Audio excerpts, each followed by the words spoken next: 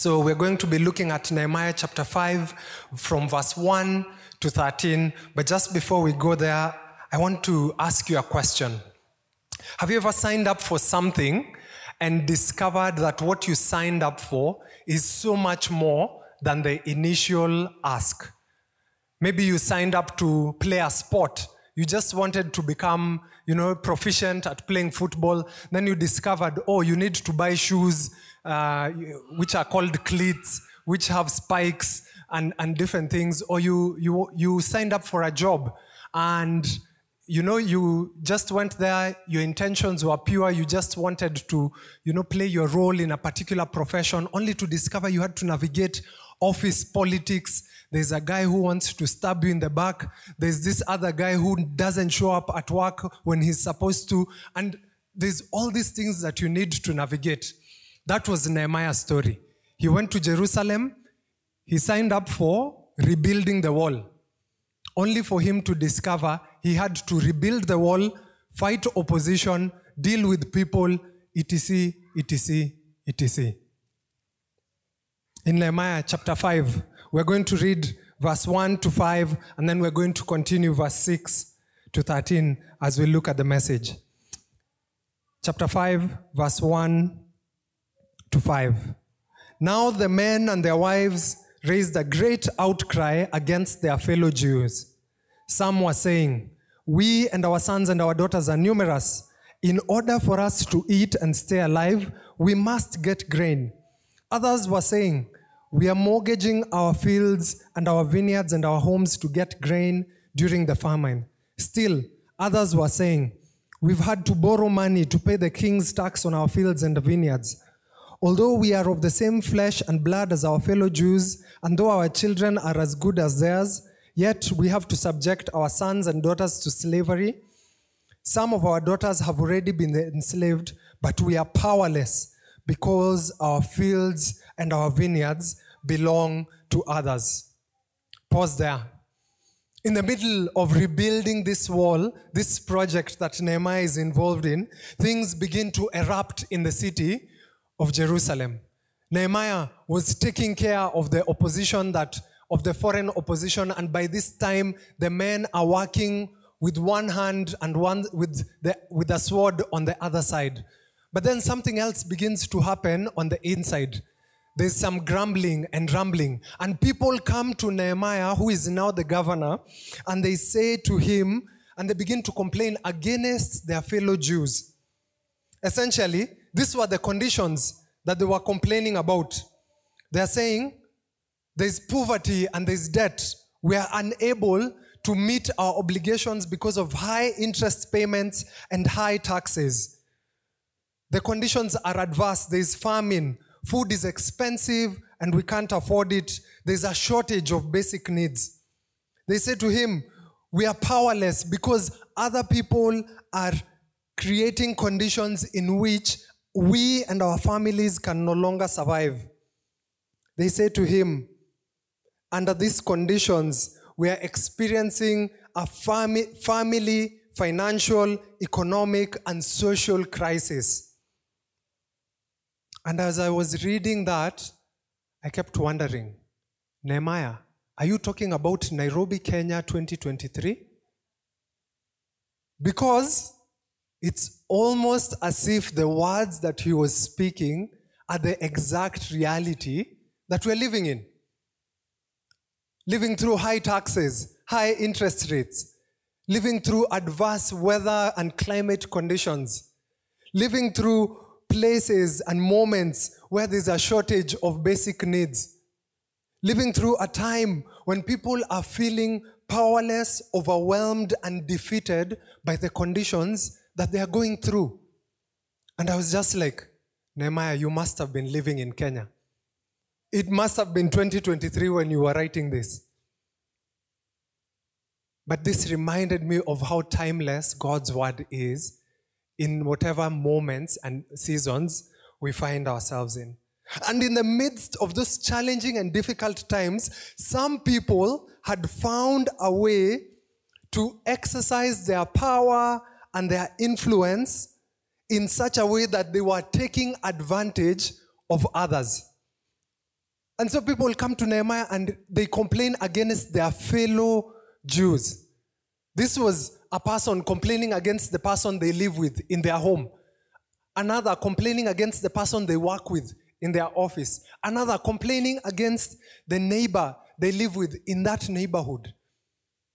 And the conditions that they're complaining against, and the people that they're complaining against was not a foreign oppressor, but it was someone right in the midst of the same conditions that they were living in. And the reality of those conditions and the conditions we live through in our own lives is that we are not equally affected by challenging moments and seasons in our lives. That there's a group of people who are adversely affected, and there are others who take that opportunity to take advantage of those experiences and to make a name for themselves in those circumstances. The Old Testament scholar Bruce Waltke said, "The righteous are willing to disadvantage themselves to the advantage of the community in crisis. The wicked are willing to disadvantage the community to advantage themselves." That when we find ourselves in the midst of moments where we're going through challenges, that we can fall into two camps. We can find ourselves either working to advantage ourselves, or we can find ourselves working to disadvantage ourselves for the sake of others. And what we see in the rest of the passage of Nehemiah chapter 5 is Nehemiah models for us a response where he disadvantages himself in order to lead the people with justice and generosity. Nehemiah disadvantages himself intentionally to lead the people with justice and generosity. Let's look at what happens next after we read that passage, after we read verse 5. In verse 6, it says, "When I heard the outcry and these charges against the people, I was very angry." First thing, Nehemiah hears the outcry of the people and he listens with empathy. Instead of just seeing it as another newspaper article, it's just another thing that's happening in this city. You know what? That's the drama we go through. These are just the moments that we're going through. Nehemiah instead listens with an ear, not to insulate himself or block out what's going on. Instead, he listens to pay attention to the needs of the people, and he is moved by their plight. Notice that this is a pattern in Nehemiah's life. In Nehemiah chapter 1 verse 4, when his brothers came to visit him when he was living in the citadel of Susa in the kingdom of Persia, what happens? They tell him about the conditions that the people are living in. And Nehemiah, we're told in chapter 1 verse 4, "When I heard these things, I sat down and wept." The pattern of Nehemiah's life in the midst of difficult and challenging moments is to listen with empathy. And the question for us is, who are the people around you that you need to begin to listen with empathy to? Because there's always someone around you who needs a listening ear. There's always someone around you who, if you were to listen to them, their cry would get to your ear. And then it continues in verse 7, and he says, "I pondered these things in my mind and then accused the nobles and the officials, and I told them, you are charging your own people interests." And the easiest thing to do is when you hear a passage like this, or when you hear the things of a moment of crisis like this, is to hear, you know what, hey, there's a big problem, or that's someone else who needs to attend to it. But what we see is Nehemiah takes and leverages his position in order to carefully consider the issue and then to courageously challenge those in authority. Nehemiah carefully considers what were these people asking about really. They were saying that, someone is taking advantage. Someone has made the system in such a way that it favors particular people and it disadvantages others. And Nehemiah goes directly to the people who are benefiting from the system, and he says to them, give back what you took. You need to change what's going on. And as he says that, verse 8 continues. He said to them, so I called a large meeting to deal with them and said, as far as possible, we have bought back our fellow Jews who were sold to the Gentiles. Now you are selling your own people only for them to be sold back to us. We are told they kept quiet because they could find nothing to say. Have you ever found yourself in a situation where the accusation is so direct and so specific that no words could justify the circumstances or the situation that has been created? This was Nehemiah's moment. He says to them, the circumstances and the situation that you have created is so dire that no response can justify that moment. And so what I want from you is a commitment to accountability and action. He invites the people to come together and he says to them, give back what you took, set things back in order. And what I want to see in verse 10 and 11, it continues. Verse 9 to 11, it continues. What I want to see is this. What you are doing is not right. Shouldn't you walk in the fear of God to avoid the reproach of our enemies? I and my brothers and my men are also lending to the people. But let us stop charging interest. Give back the fields, the vineyards, the olive groves, and the houses, and also the interest you're charging to them. And at this moment, when the people are called to commitment and accountability, they respond, we will give it back, and we will not demand anything more from them. It continues, then I summoned the priests and the nobles and the officials to take an oath to do what they had promised. I also shook out the folds of my robes and said, in this way may God shake out of their house and their possessions anyone who does not keep this promise. So may such a person be shaken out and emptied. And at this, the whole assembly said, Amen, and praised the Lord. And the people did as they had promised. You see, for Nehemiah, what he wanted to see the people do and what the invitations that he made for the people for how to live in moments of challenge was for them to take their position, their privilege, and any opportunities they had and to use them to disadvantage themselves so that others might be able to experience, to have better opportunity in the midst of great distress and powerlessness. And Nehemiah does this by example of his own life. He says, I and my brothers are giving and lending to the people, expressing generosity from his own pocket in moments where things were very difficult. Nehemiah demonstrates sacrificial generosity. He said, as far as possible, we have bought back those sold to the Gentiles. We are also lending the people money. You see, when I got to this part as I was getting ready, I noticed that Nehemiah was not making an accusation of anyone else. Instead, he was showing example by himself. He was saying the integrity that I want you to live with, in order to demonstrate justice and generosity to the lives of people, I am already doing with my own life.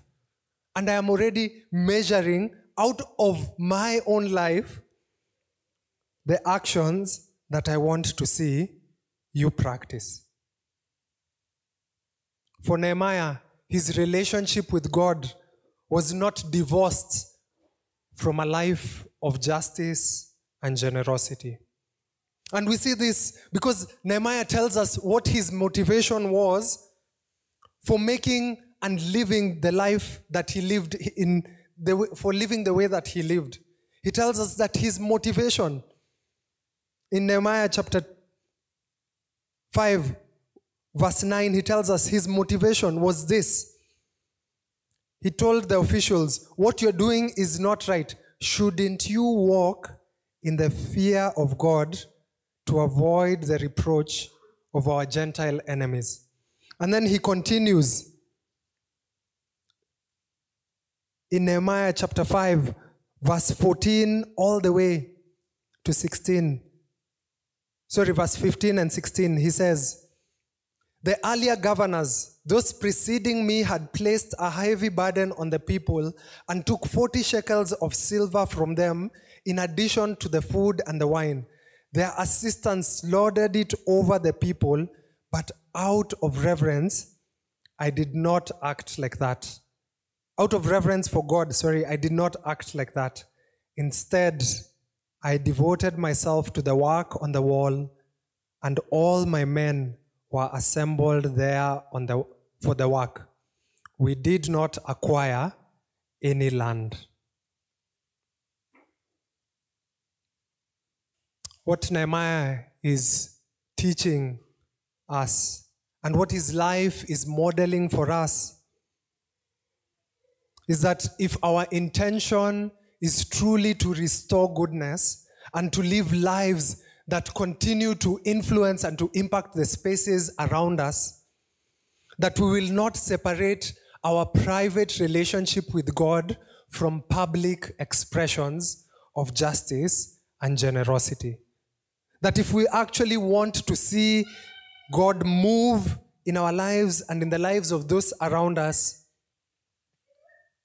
what we're going to do is we are going to pursue a quality of uncommon generosity with our positions, with our privilege, and with our power.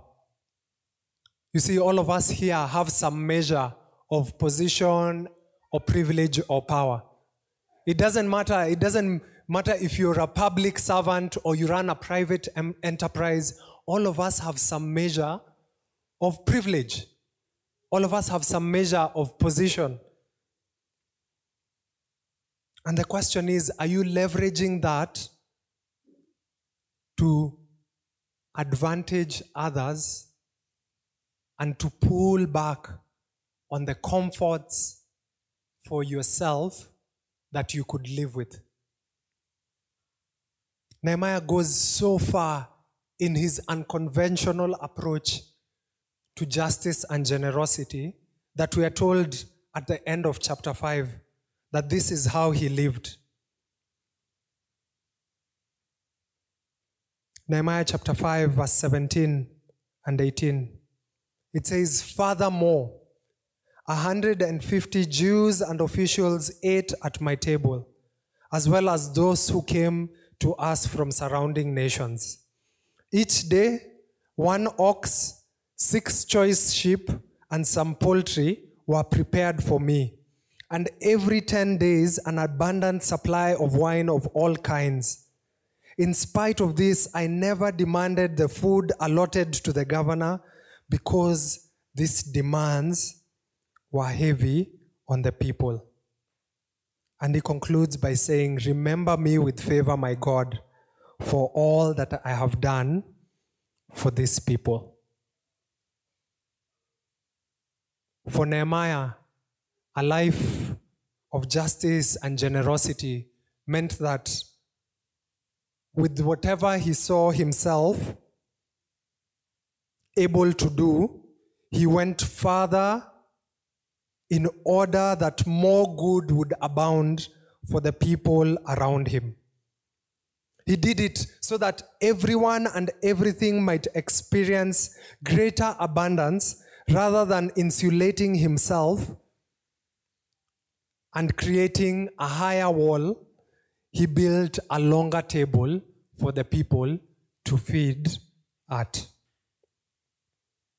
And the crazy thing is, he didn't do this for 1 year or 2 years. Nehemiah was the governor of Jerusalem for 12 years. It became a pattern of his life to live in this way. And as I was thinking about my own life and the life of this community as a church, the question for us becomes, are we known for acts of generosity and kindness and justice, or are we known for a pattern, a lifestyle of generosity and justice and kindness? Because you see, for Nehemiah's life, it meant that his entire life had to be reoriented in order for him to live that way. He had to change how he consumed in order for him to always make it possible to live with sacrificial generosity. He had to change how he spoke up in order to make sure he was always in spaces where he could speak up for those at the margins and those who were less advantaged than himself. The invitation of Nehemiah flowed from his own life, and because of the integrity of his life, his justice and generosity were fueled by a love for God and a love for people.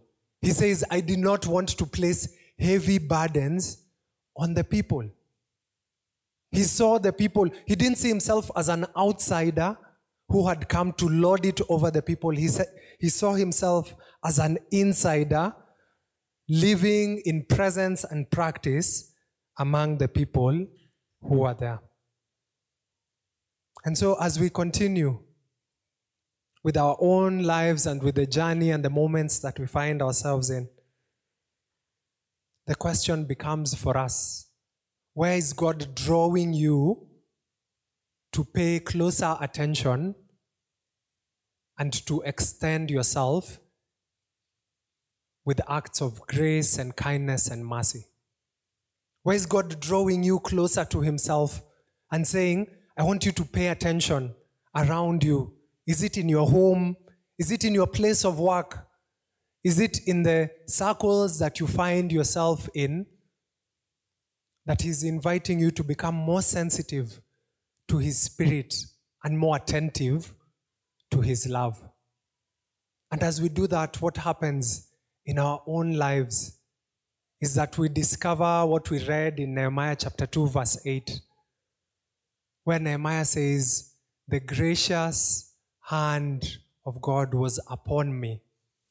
That God's favor continued to accompany him, even in difficult moments where he had to navigate the challenges that the people were experiencing as he was leading them. I think all of us would want to live in that space where God's hand is upon us. And the invitation is then to live with openness to his spirit so that we can hear and attend in the way that he desires for us. Let's pray.